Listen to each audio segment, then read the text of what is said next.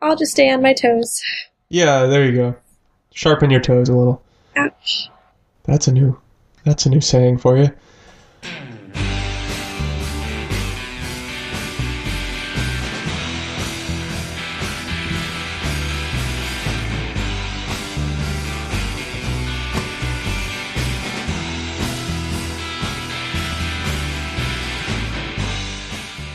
Oh boy, it's the Doom to Fail podcast, and I am your left-hand man, Tim Dobbs, and with me as ever, through the witchcraft that is the internet, is the lady whose name must not be spoken, Catherine Kogert. So good to be here.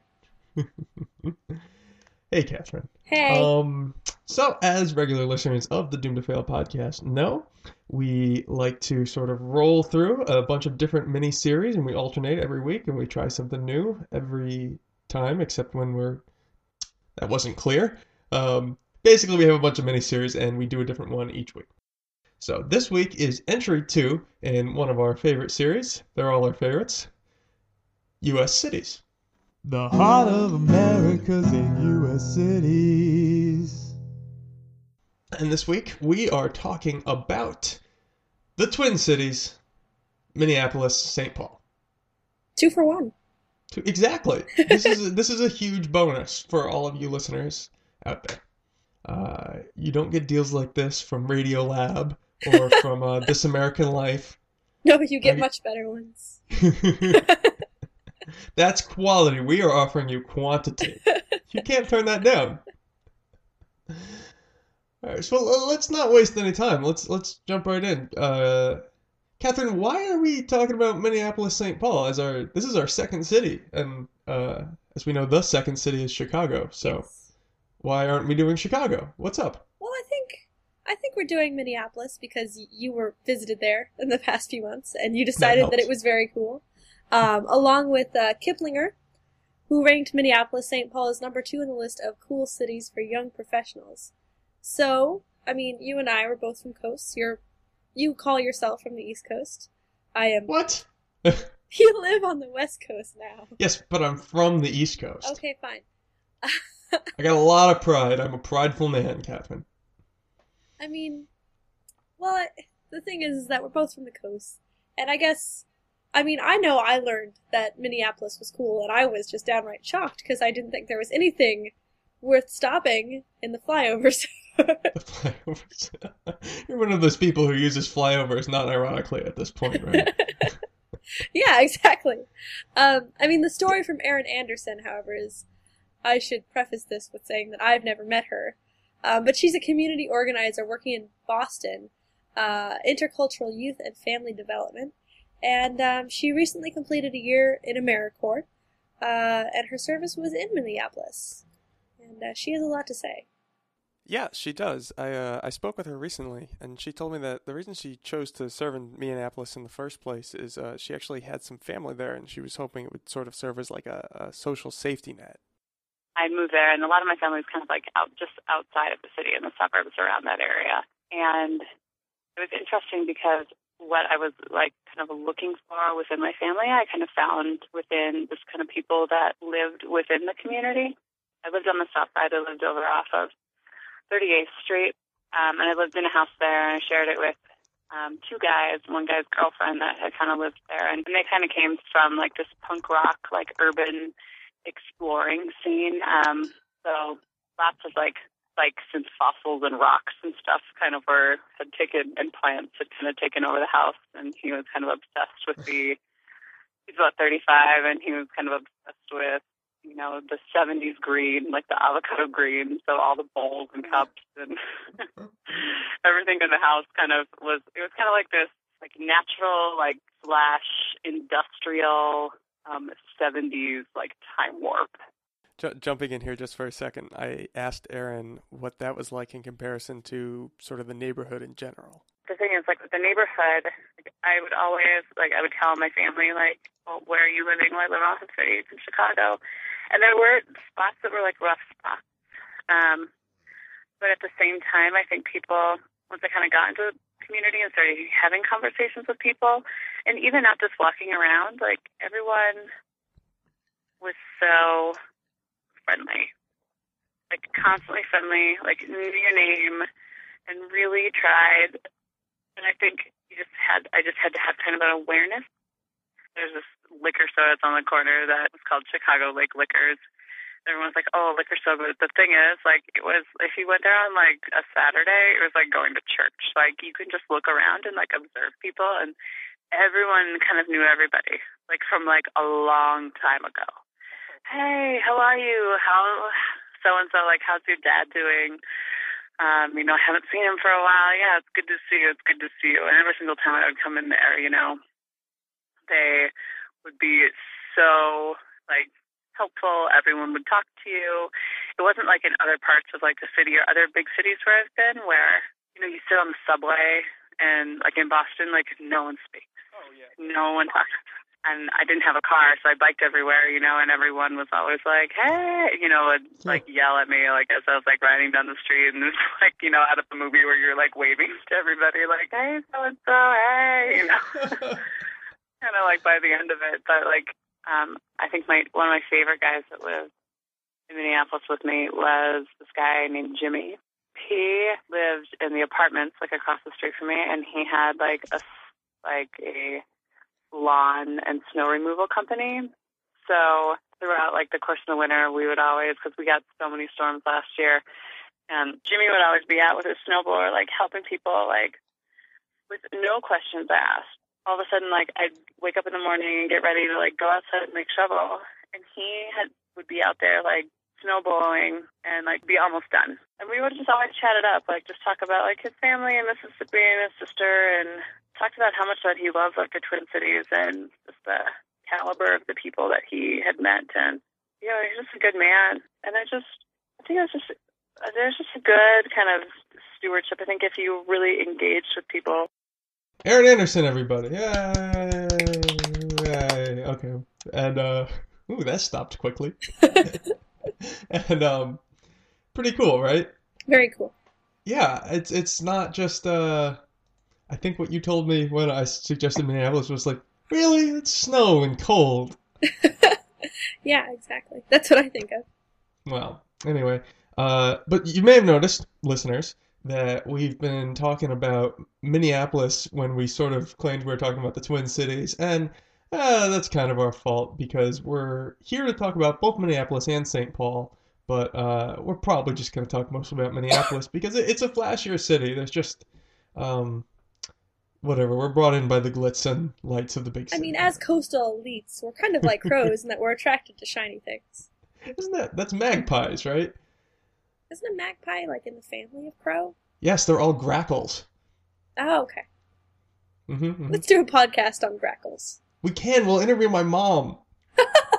This is an excellent idea. She's really interested. Her email for years was super grackle.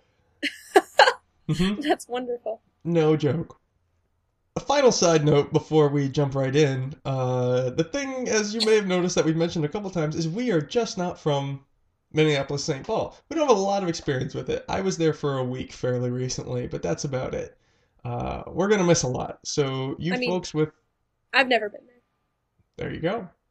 You folks with more to say about the Twin Cities region, you know, we certainly welcome your emails so long as they are not mean, because we're very sensitive. Yeah. And I just can't handle this in my life right now. I cry nightly already, so I don't need any more. I'm glad we have that in common. Anyway, you ready to jump in? Let's jump in. Act 1, Geography, where it's at. Where is this, Catherine? Where the heck is this city? I don't know how to get to it. Well, you've told me here on your outline that it's 400 miles northwest of Chicago, and it's very flat. Yeah, the last city we talked about was San Francisco, which is mountainous and crazy, and there's all this geography. Honestly, the Twin Cities are just kind of flat. There's no mountains, nothing like that. But what's intriguing about them, a city is always in a place for a reason. And one reason that Minneapolis, St. Paul is where it is that it is at the headwaters of the mighty Mississippi River. Specifically, St. Anthony Falls, which, although it may surprise you, are the only natural falls on the entire upper Mississippi. So the entire northern half of Mississippi, this is the only natural falls of any size whatsoever. I don't find that surprising. You don't think that's surprising? No. Why?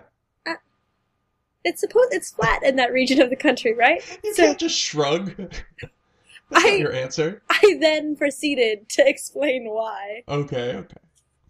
Because I know that everyone at home couldn't see me shrug.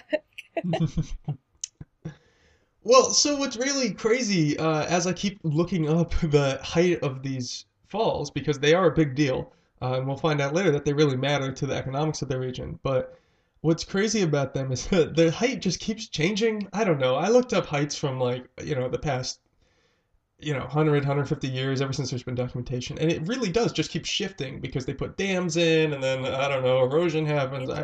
I can't figure it out, but they're kind of high. And of course, I mean, this is the land of lakes, so there's obviously going to be a lot of lakes. Absolutely. Because the area is on a thick slab of sandstone and limestone, and erodes fairly easily, so there's a lot of opportunity for lakes to form. At least that's what Tim thinks.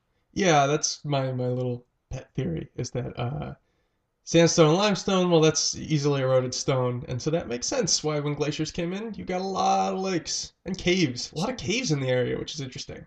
Caves are great. But you may remember on the San Francisco podcast that we talked about geography for, I don't know, 10 minutes or so. But there's not that much geography here, so I think we're kind of done. It's at the headwaters of the Mississippi and a lot of lakes. And the falls. The falls are important. Want to hit up Act 2? Oh, yeah. Act 2. History, Economics, the Built Environment. Hooray!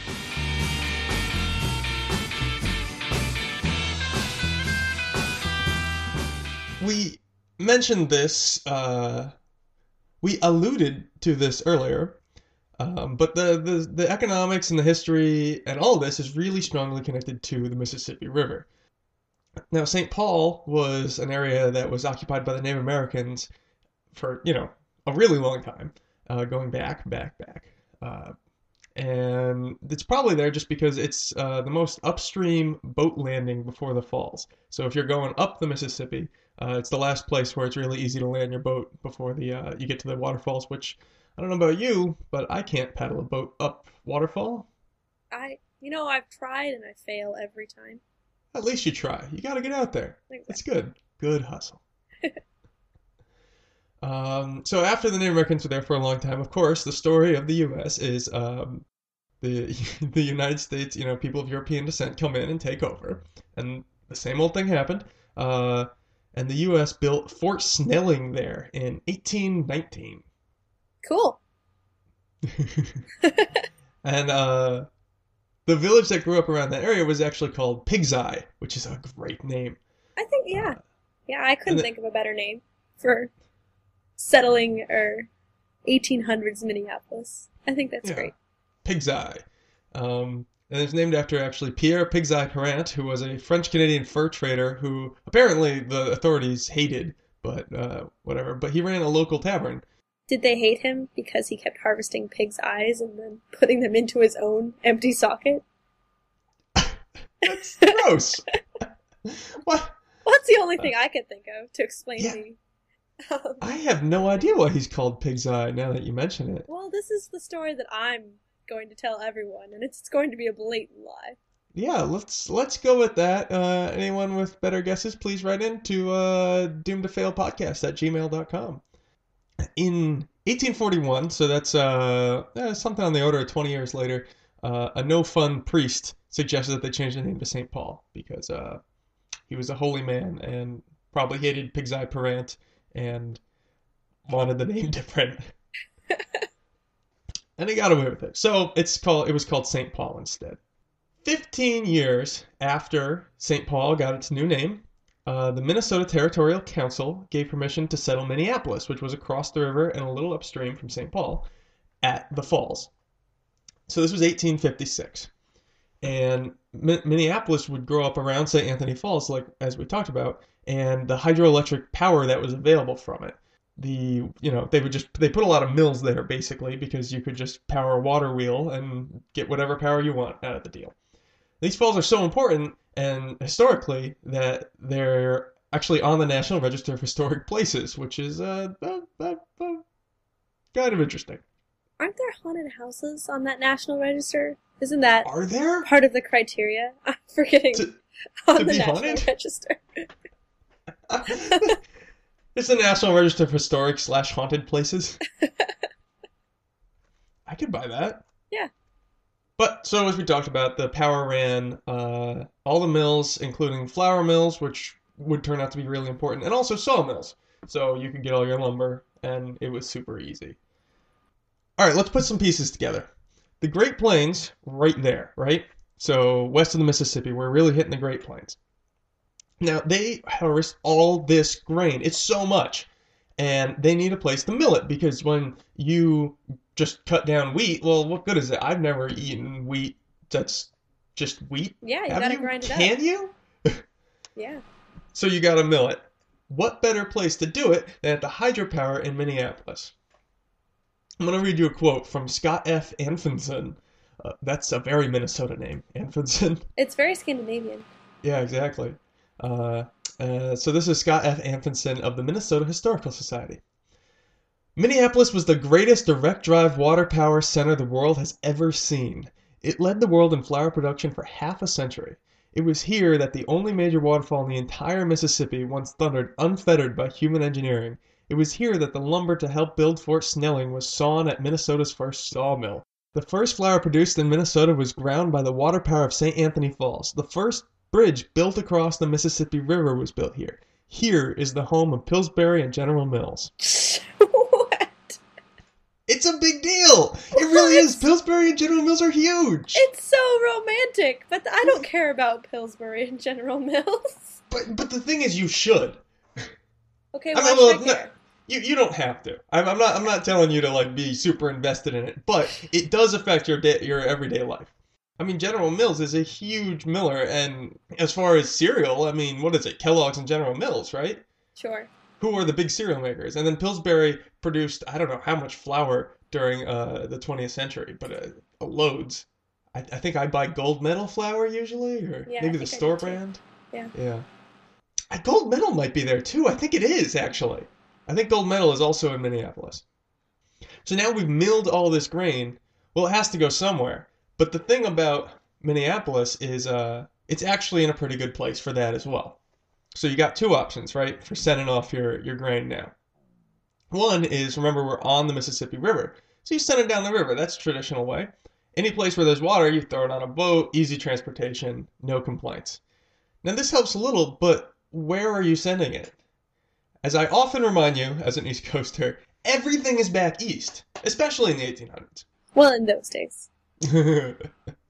Still, everything that's good is back there. You can go to hell. That is delightful. Everything is back east. Chicago, New York, Philadelphia. There basically is no country when you go west. I mean, it's U.S. territory, but Minneapolis was just settled, let alone anything west there. Sure. So you can't go south because there's just not that much there. There's a port in New Orleans, blah, blah, blah, but it's not helping you.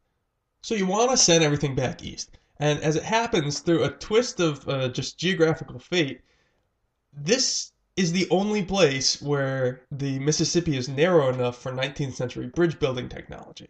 Other than that, you got to take a ferry. So normally, it's 19th century, you want to transport things either by rail or by water. So if you're trying to get back east, it's going to have to be rail. And here's your spot. It's the only place in the whole Mississippi. So the railroad is going to run between Minneapolis, St. Paul, and Chicago. And once you're in Chicago, I mean, come on. You're on Lake Erie or Lake Michigan. Is that one? You got the Great Lakes. Listen, it's going to be easy. Everything's happy once you're at Chicago. So now Minneapolis-St. Paul becomes an important train hub. And the Great Northern Railway is actually completed in 1893, so just before the turn of the century. And that extends all the way to Seattle. Yay! Yeah, there you go. And now we're on a T because you've got this really important railroad that goes Seattle to Chicago with Minneapolis right there, and then the river goes north-south. So now from the Twin Cities we can go anywhere. So finally what we come around to is a really classic example of a pattern we see in city development. When you overlay geography, economics, and sometimes military, the grids actually form a node, and you see that great cities tend to develop in areas where there's good reason for all those things. So geography, we have the falls and the river already forming really important stuff. Sure. Economics, you've got grain coming in and the railway coming across. Right. And military was, well, the military was the one who kind of showed up and settled it because someone had to. Sometimes it's religious. Yeah, it's not always, you're right. You know, just saying. Economics, it gets hazy, but this is sort of a generalized pattern. Okay. So this is a good place for us to break. We're remembering that we've got this river coming down, and then geography, economics, and military, grain, railways, the Empire Builder Line, Scott F. Anfinson, Pig's Eye Parent, and it's the Doom to Fail podcast, and we'll be right back. And right on track. And right on track. Goodness. Act 3. The place. The people. Or we'll have to stop somewhere. Might as well be here.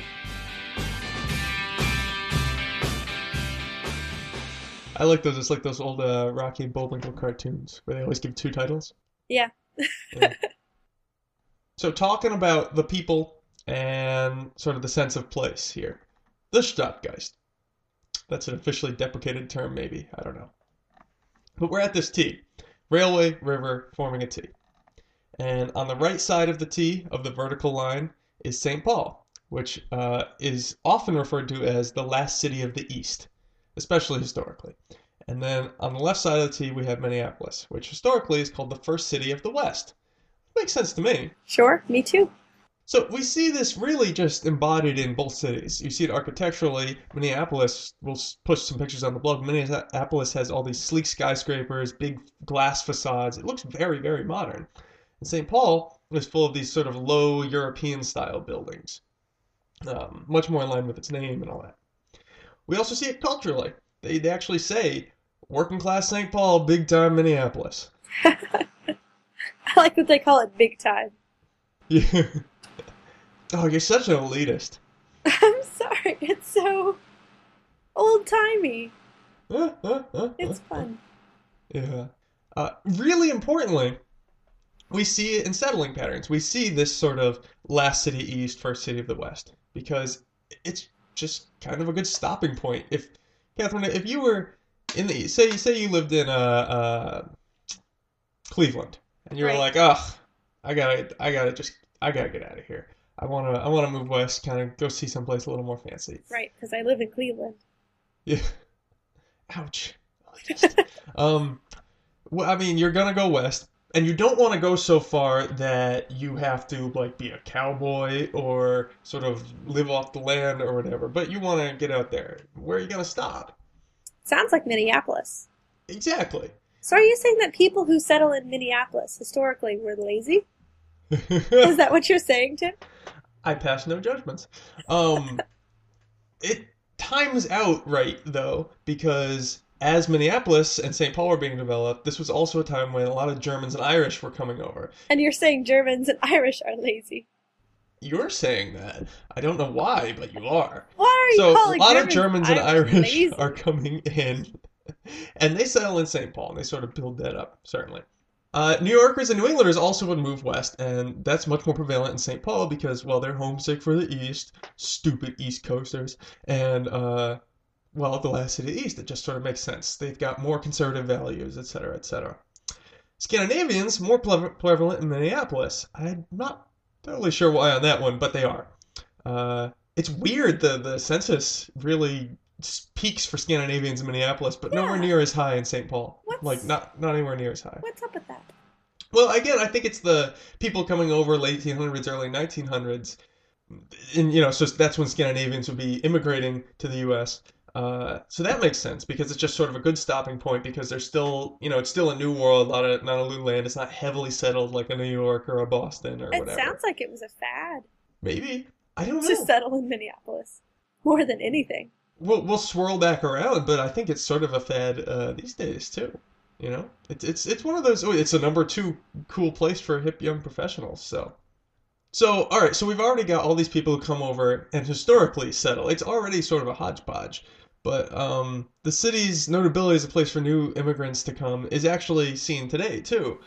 We have a bunch of people in the 1990s who come in. The Hmong from Southeast Asia. A lot of them were came in as refugees and moved there. North Africans actually have also settled there, including Ethiopians, Somalians, and Eritreans.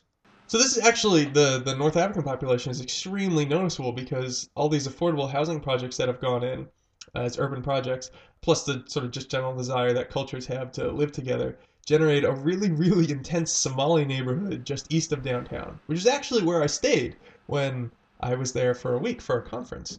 Oh, really? Yeah, I read somewhere that it's one of the most dense Somali neighborhoods, like outside of Somalia. Wow. Yeah, That's cool. it is cool. So we've got all these things coming together. We have the original hodgepodge just when it was settled of Europeans from all over, people from the East Coast, blah blah, and then also just Southeast Asians, North Africans, and it's on this T, which just sort of makes it a big hub as it is. So, of course, the city is progressive. We tend to think that, oh, it's the Midwest, blah, blah, blah, it's backwards or whatever, because we are terrible coastal people. But it makes total sense, right? Sure. This is the city that, in the 50s and 60s, raised 200 buildings. They just knocked them down across 25 city blocks because they're like, nah, we need to do more urban renewal. They knocked down 25 city blocks. Some city blocks in Minneapolis have been demolished 6 or 7 times since the mid-19th century. They just keep knocking them down because they're like, more city, we got to fix this, it's got to be better. I mean, this is progressive. In February 2011, Advocate.com called it the gayest city in America. How do you beat that for progressiveness? Yeah. I was going to say on the urban renewal thing, I think I heard about a project. I was talking to, I don't know, some sort of computer guy, and he was part of a project that took all of the different, I guess, what would you call them, like textures, you would say, or paneling, or types of bricks that, like, all of the downtown Minneapolis had, like, throughout the past 100 years. And essentially, like, makes an archive so you can see what the buildings look like. Like, essentially, you take a slider and you drag the slider along and you see what downtown looked like across the past 100 years. That's super cool. We'll have to post a link to that. I don't know if I could find it, but if I can, absolutely. And so, just the final point, and a smooth way to segue into our next act, is, like all sort of progressive liberal cities, I think, it's culture-oriented. It's got a lot of culture that is sprang up because there are people who want to go see culture, and there are people who want to generate culture. But let's jump into Act 4, if you're ready. Act 4, Out and About in MSP.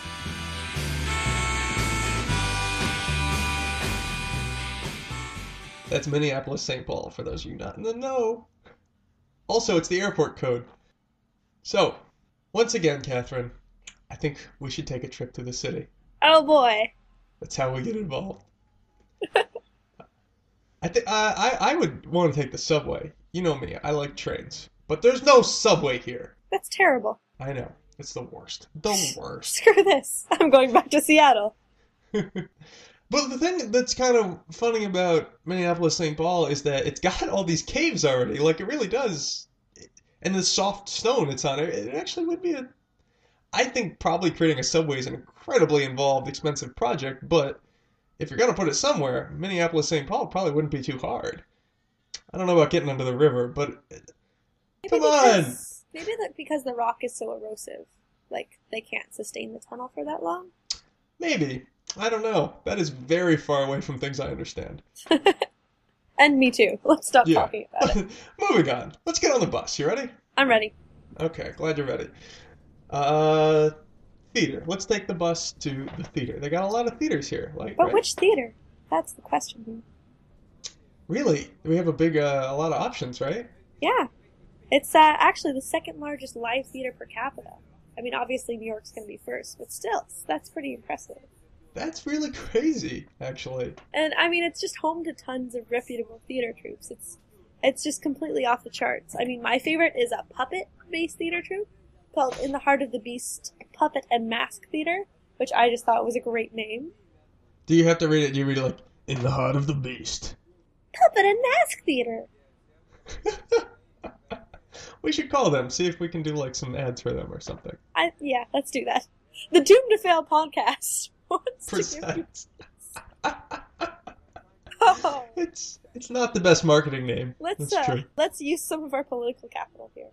Do you want to change the name of the podcast to In the Heart of the Beast? That'd be pretty good. Oh yeah, that would be Yeah. good. But it would also make us seem just so much more intense than we actually are. What are you talking about? I listen to heavy metal every time we do this. Do you? No. Okay. Moving on. Yeah, so they also have the Minnesota Fringe Festival, which is the U.S.'s largest non-juried performing arts festival. Which, again, it's like, huh, so there's all these performing artists who go to Minneapolis all the time. I just picture everyone in L.A. all the time, L.A. and New York. No. I mean, it sounds like it's supposed to be for the general public, you know, the Minnesota Fringe Festival.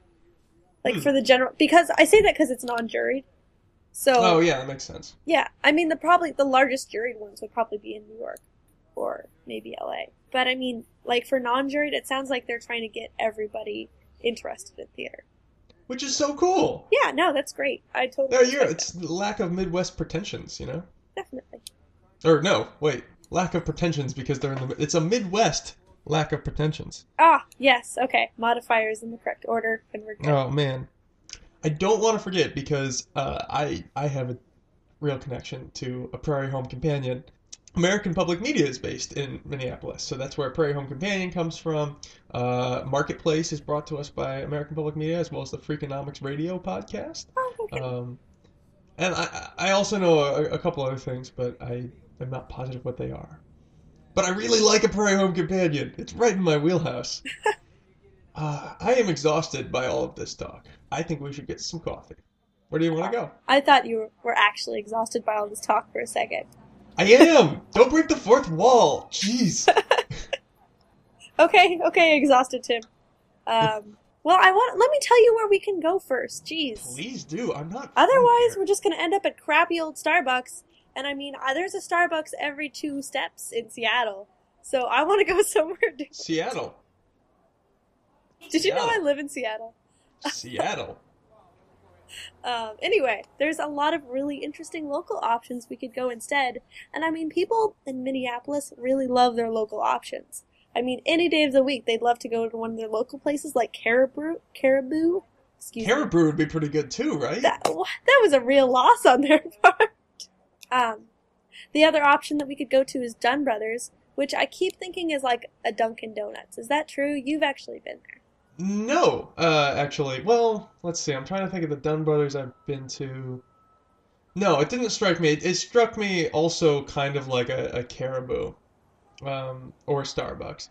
In that vein. I mean, it's definitely different. They all have their own sort of attitude. Dunn Brothers definitely does seem like it's like Caribou seems more likely to have a ad that says "indulge yourself" somewhere on it. Okay. Whereas Dunn Brothers would be more like, "Hey, we've got good coffee," or whatever. Sure. Do you need a latte? I'll give you a latte. Okay. But yeah. So I was in Minneapolis for a conference, and after I went there, I was looking back at my credit card statement, and I had 40 charges to Dunn Brothers. And I was like, oh, well, this is obviously credit card fraud or something. I did not go to Dunn Brothers so often. And then I remembered that I did. Because there was a Dunn Brothers in the convention center. My gosh. And it was really good. Your And life so- is an M. Night Shyamalan movie. There That was a the twist. I It was did. the lamest twist. Oh, wait, it wasn't. Oops. I think I lost my cell phone. Oh wait, it was in my pocket. Dum-dum. I am so cold out here on the street. And we've been talking about this hot coffee, and we don't have any. So how many more blocks do you think we have to go? I mean, Oh my god, at least like 6 or 7 or 8. That's crazy. okay, let's just get on the skywalk. Okay. What's the skywalk, you say? What's the skywalk, Tim? downtown Minneapolis is really unique in that it has this elevated skywalk, which is sort of a series of elevated bridges that go over the streets, and they're indoor. Right. And then they cut through the buildings as well, through these sort of weird linear malls going through the building. So it's just there's every building on its like second floor will have a pathway that the skywalk takes, and then throughout on either side of the skywalk will be like, you know, little shops, stuff you'd see in a mall, and or stuff you'd see really. It's more like stuff you'd see at a train station or an airport. I think that's so cool. Yeah, it's really, really strange being up there because normally it really is. It's like a commuting center because so many people will, say, drive in from the suburbs or something to go to work. They'll park in a garage and then they'll walk the rest of the way through the skywalk because it's really cold in the winter and windy. And who needs that? And so it acts exactly like it's sort of a transit commuting center, but there's no thing. It's like if you took all the trains out of Grand Central Station and you just were walking around going like, I guess I'd go to Jamba Juice. But I think the oddest thing about it for me is it leads to these weird like public/private spaces because somebody owns all those buildings, but anybody is allowed on this skywalk because it's basically just transit. So I went up there when I was there because I gotta get on the skywalk. That's really interesting. And I had to get off of it, and it was late at night and it was cold, which is why I was up there. And I tried to get off and I sort of stumbled into the atrium of this closed building. And it was all dark down there. I thought it was outside at first, and then I was like, oh, wait, I'm just in some weird atrium. Okay, well, there's a door. That looks like it'll leave. It had, like, the exit sign glowing out. And I step out of that, and it did not go to the street. It went to some weird club lounge with, like, thumping music. And it was, like, the kind of place where, like, I don't know, it feels like it's from like a sci-fi movie or something. Like a girl's gonna walk by with pink hair. What? And, and you're not really sure where you are. Well, you could have come. Come on, it's a cool place. Minneapolis, St. Paul. But like, all I was doing was trying to get home. Like, and I'm like suddenly in like, there's like, I don't know, man. It was super weird. That is weird. The crazy thing is that there's 7 miles worth of this thing. There's 7 miles worth of interconnected skywalk. That makes me wonder, is there like a homeless problem within the skywalk? Because, I mean, it's warmer than outside, right? I saw no one up there, but that makes a lot of sense to me. But no, I did not see that at all. I wonder how they handle that. I think they have security. I think they do kind of treat it like it's a mall. Okay. So, now that we've gotten our coffee and I've had a lovely evening with you out in the town. Yes. How do we get back? I guess take a bus. It's really late. I mean, we got lost in the skywalk for a good 8 or 9 hours, right? So I think we should probably take the last bus home. Okay. Well, this is what's really cool about Minneapolis-St. Paul. Another link with Seattle actually is buses run really, really late. A lot of places buses stop at 12 midnight or something like that, but the buses go real late in Minneapolis, and they actually have the last bus of the night is around 3 a.m. and they call it the drunk bus because guess who's taking the drunk bus is people who've been drinking and really need to get home. Yeah. I think that about brings us back around to the end. What do you think of Minneapolis now that we've sort of talked about it a little? Would you visit? Yeah, I would visit. Yeah? Go see In the Heart of the Beast. Puppet and Mask Theater. Pretty cool. Yeah, I was there in October, and I hear it's amazing in the summer, so I would love to go in the summer. It's like most places, it seems, that are unbearably cold in the winter are just beautiful in the summer. Well, in Seattle, I'm not going to say anything. You ever watch The Magic School Bus? Yes. At my old school. Yeah, you're that girl. I'm Phoebe. Was that Phoebe? Don't worry, I'm Carlos. I make all the bad jokes. Carlos is a jerk. Was he? I feel like he just made terrible puns. Like that was his thing. Carlos was a jerk. And in addition to terrible puns, that was integral to his jerkitude. Okay, well, I guess I'll just leave it here with, well, I guess we know that Minneapolis is not so mini after all. Carlos! Get the hell off this bus! Alright, kids, we are going to see you next week when we bring you a brand new episode of the Doom to Fail podcast, specifically our series on unique instruments. Who's excited? I'm excited. I'm very excited. Hope you had a good time. Hope you learned a lot about the Twin Cities. And we're gonna post a lot of cool stuff on the blog because there's a lot of stuff here. And we'll talk to you next time on the Doom to Fail podcast. Bye. Bye. Oh, not bye. That's Catherine Kogan over there. Oh, and that's Tim Dobbs over here. Hey! Bye! Bye. Bye! Bye. Bye! Bye!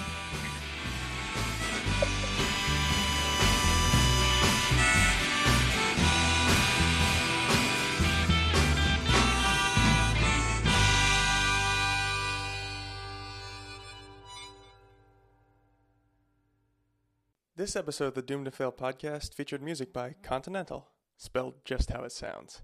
For more episodes of the Doom to Fail podcast, go to doomtofailpodcast.blogspot.com. And you can also subscribe to us going there.